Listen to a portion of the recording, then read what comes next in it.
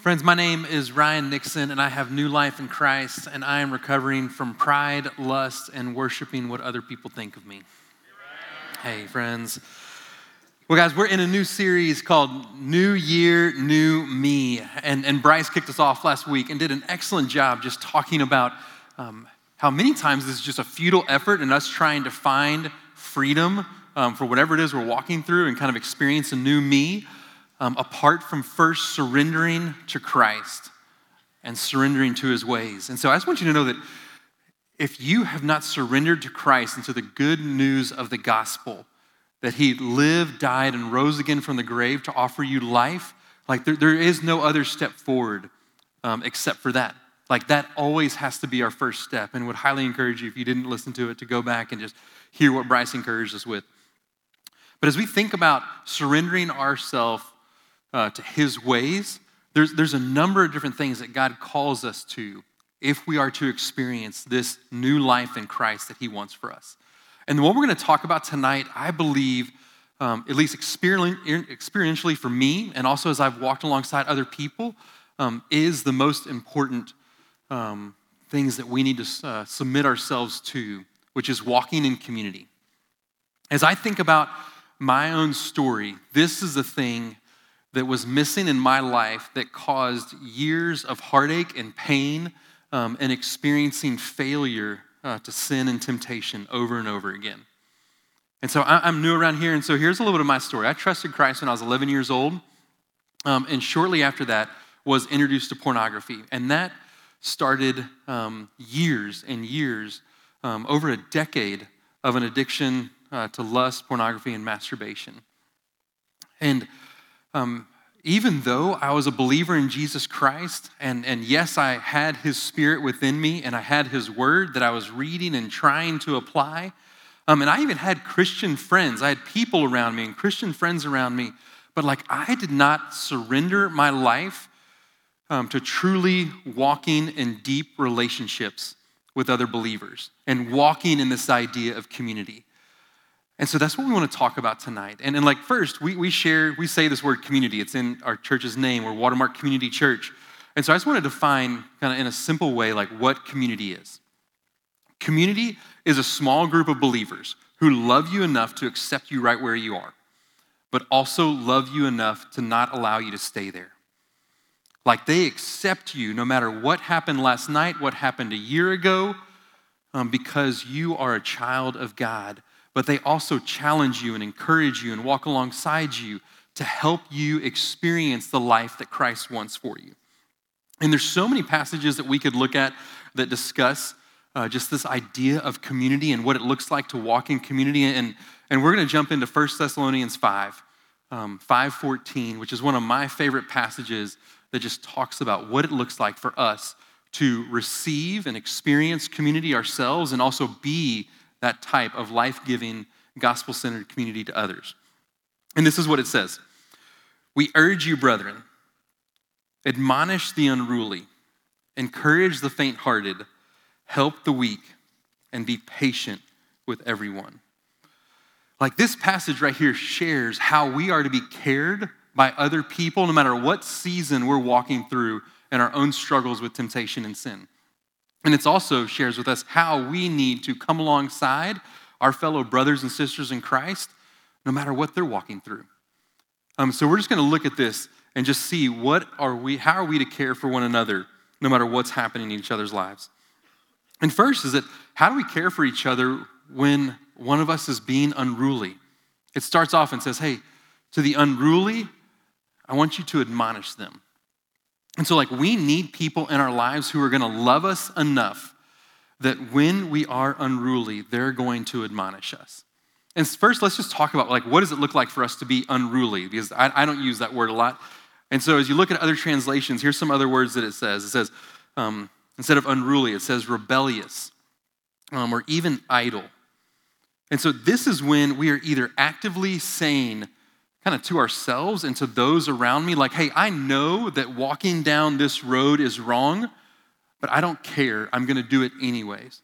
And then there's some times in our lives where this is even done passively, to where we're idle, to where it's like, hey, I know I shouldn't walk down this road. I know there's something differently that I should do, but I just, I'm tired of fighting. I don't know what else to do, and I'm just kind of done. And there's just kind of a passive idea as we think about our lives with Christ. And so Paul says, hey, to those individuals, like we need to admonish them. But also that word admonish sometimes can have just like a harsh tone to it, where it's like, hey, like I don't want to experience that from somebody else. And here's what I want you to know. It doesn't mean like these sharp rebukes or corrections or even kind of punitive words in our lives. Because that's never God's call on how we're to shepherd one another. But when God calls us to admonish one another, it's this idea of speaking the truth in love. That we would come alongside somebody and say, hey, the path that you're walking down like is leading towards destruction. And I don't want to warn you, I want to point you in a different direction. And so like we need friends in our lives who are going to help us, that if we are in kind of just repeated sin week after week, year after year, that are going to warn us and say, hey, that direction leads to death. And I love you enough to kind of say, hey, you have to begin walking a different way. Here's what this looked like for me. Like I mentioned, like I spent years giving into this temptation of lust and masturbation, and it was an addiction. And that was a huge problem for me. And during that time, like I was a leader within the church. I even was connected to a Healthy Body Believers. I was here at Watermark, and I was working in full-time ministry. And so as I look back on just that season, my biggest struggle wasn't with that addiction of lust and masturbation. It was me trying to manage my reputation and manage what other people thought of me. And so in my mind during that time, I was having this continual pattern of confessing to sin and sharing with other people what was going on, but doing that in generalities and just saying, yes, I've been struggling lately, pray for me. When people would ask me questions about how I'm doing with purity, how I'm doing in my fight and struggle with sin and temptation, I would just share these general aspects of confession that made me feel like I was sharing enough to get by and kind of appease the group, but wasn't being fully honest. And so I was being rebellious. I was being idle because I knew what I needed to do. I saw other people do it, but I wasn't willing to do it myself. And so when I finally came clean and confessed to my community, to my trusted group of friends, like they met me with grace, but they also admonished me and talked about how that continual pattern of lying, it wasn't just sharing half-truths, it was lying to other people. Like guys, like you share a half-truth about how many chicken nuggets you had at like Chick-fil-A this past weekend, but when it's dealing with sin, like that is just flat out manipulation and lying. And that's what was going on in my life. And I needed friends to love me enough to admonish me. So what does this look like for you? Where are there areas maybe in your life to where you are continually repeating things over and over again that you know you shouldn't, but either you passively are just saying, hey, it's not that big of a deal, or you're actively just saying, yes, I'm running in this direction. And one of the things I want to encourage you tonight is that you would trust the people who are in your life enough to at least confess to them what's going on so they can begin to gently and graciously admonish you and speak truth into your life. But sometimes for us, we're walking through a season of failure with sin and temptation, and it's not that we're being rebellious and that we need to be admonished, but we are just faint-hearted and discouraged. And this is what Paul says, to the faint-hearted, encourage them. Like we need people who are going to love us enough to encourage us when we are faint-hearted. And what it means to be faint-hearted is that you're either hopeless, you're timid. Like this is a time when you find yourself so discouraged in your battle with sin and not knowing what to do. Like you're wanting to walk with Jesus. You're wanting to live in the light. You're trying everything you know how to do, and you keep on failing. And this is where we need the body of Christ to surround us and speak truth to us and encourage us. And I believe that out of these three things, like this is the thing that we need the most. Like we need this over admonishment. We need this over help. Like we need to be encouraged daily. And I love what it talks about in Hebrews 3, where the author there is saying, hey, brothers and sisters, like take care of one another. Take care of those people who are in your region group, who are in your community, who are in your small group. Lest any of them have an evil and unbelieving heart, leading them to fall away from the living God. But exhort one another, encourage one another, as long as the day is called today, that none of you may be hardened by the deceitfulness of sin. I think sometimes for us, as we're trying to fight this battle against sin and temptation, it's not that we're being unruly, but that we're just discouraged by this, what seems to be a losing battle. And so we need to speak the truth of God to one another. We need to be cheerleaders for one another over and over again. For me, it was just, I just remember just kind of in this addiction year after year, kind of giving into this temptation, swearing that I'd never do it again, crying out to God, asking for help, and just kind of discouraged that I continued to find myself. And even after I came through recovery and came through regen, and years later gave into this temptation again, I was just like, are you kidding me? Why am I still fighting this temptation?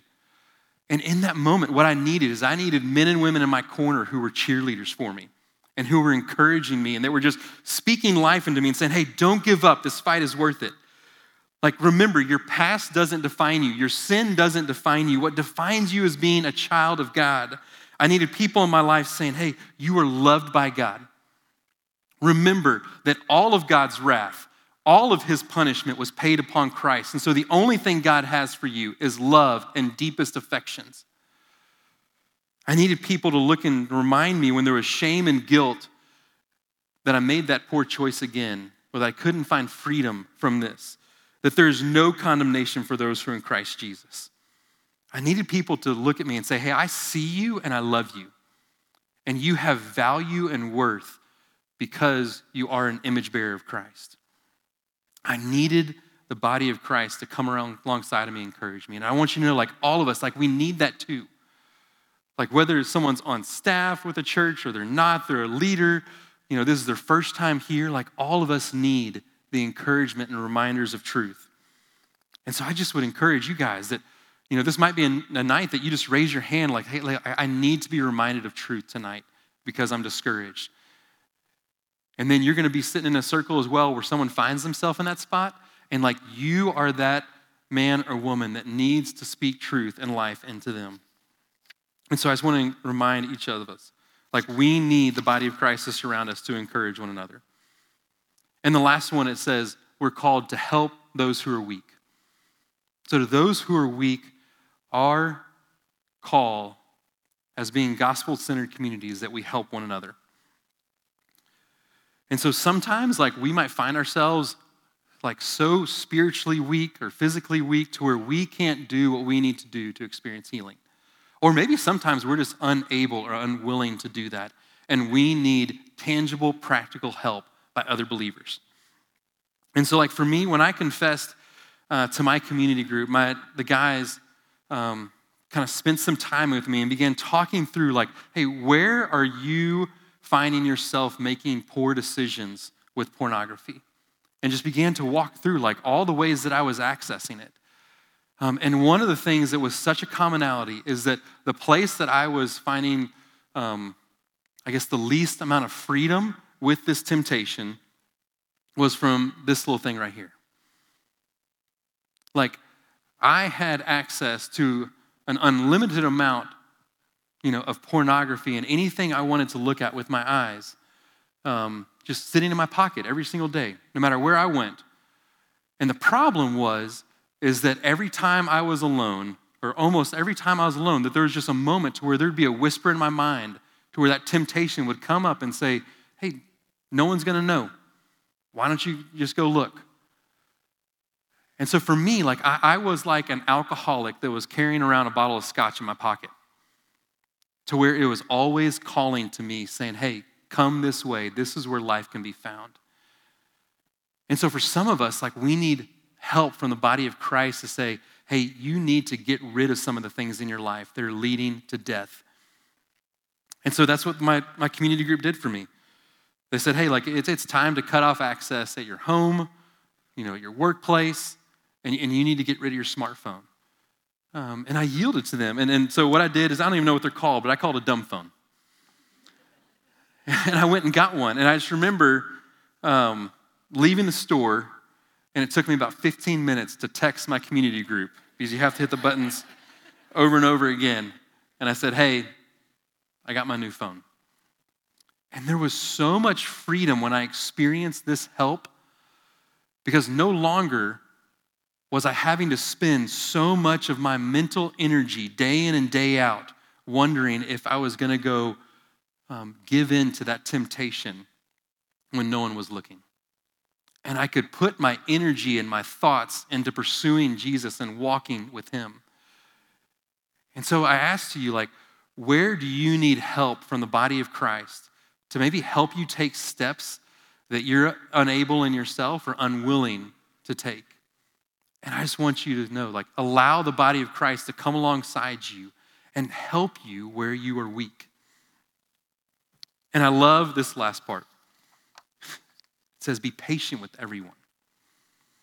And so really, no matter what someone else's season that they're walking to, whether they're rebellious or they're faint-hearted or they're weak, like, we are called to be patient with everyone.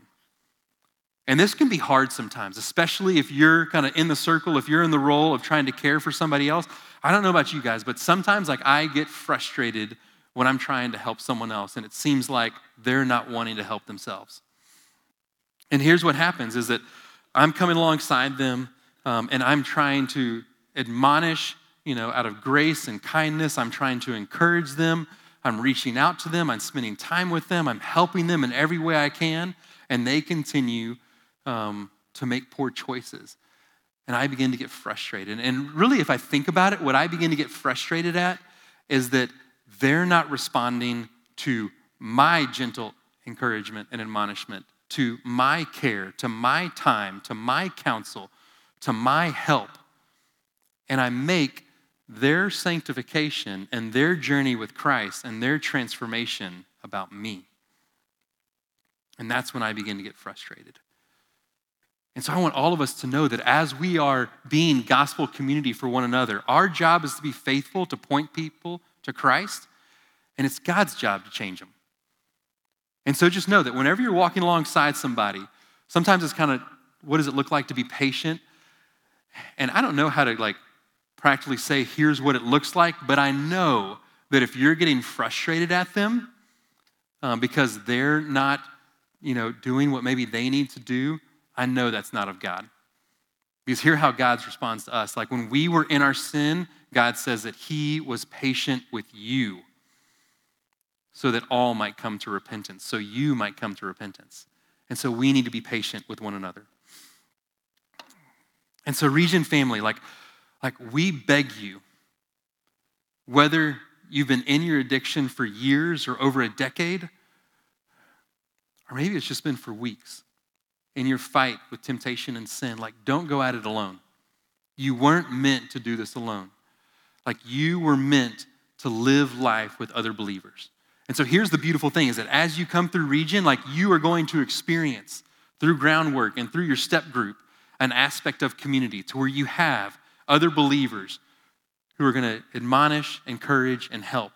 But when you leave Region, you have to connect deeply to the local church.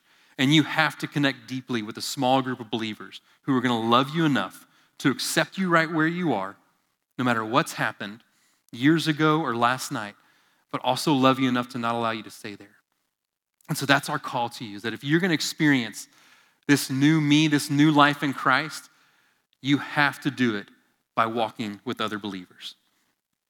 So guys, tonight I am so excited that we're privileged to hear from Audrey as she shares her story of grace. And here's the beautiful thing. All of us in our story of grace, the body of Christ is a part of it, but this played a key role in her experiencing her new life in Christ. So please welcome to the stage, Audrey. Come on up here.